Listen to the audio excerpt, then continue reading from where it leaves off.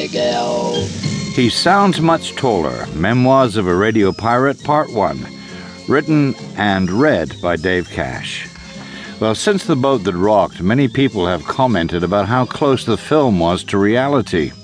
Well, I interviewed the writer and director Richard Curtis at the time the film was released, and he summed it up far better than I could.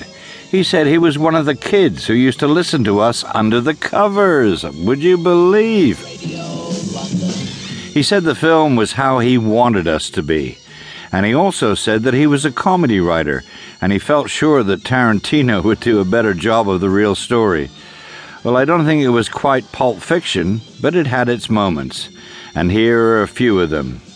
But before we start with the story of Radio London, here's a brief history of my very early life. Wonderful Miguel, wonderful. Chapter 1. I grew up the constant foreigner. I was born David Charles Wish in Bushey, Hertfordshire on the 18th of July, 1942. We lived in Edgware, Middlesex, but the local hospital had recently been visited by the German Air Force, and what was left had no spare room for birthing babies. At the time of my birth, my father was a sick bay attendant on Her Majesty's battleship King George V, surviving mountainous seas and German U-boats somewhere between Scapa Flow and the northern coast of Russia. I didn't spend any real time with him until I was 3 years old. In 1947, the three of us emigrated to Canada, my mother retaining her English accent at all costs, and my father endlessly enthusing about life in the New World.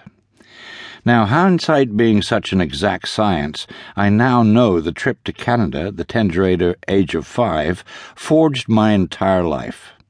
Firstly, I learned to sleep in a confined space, something I would need in future life. We sailed on the Empress of France.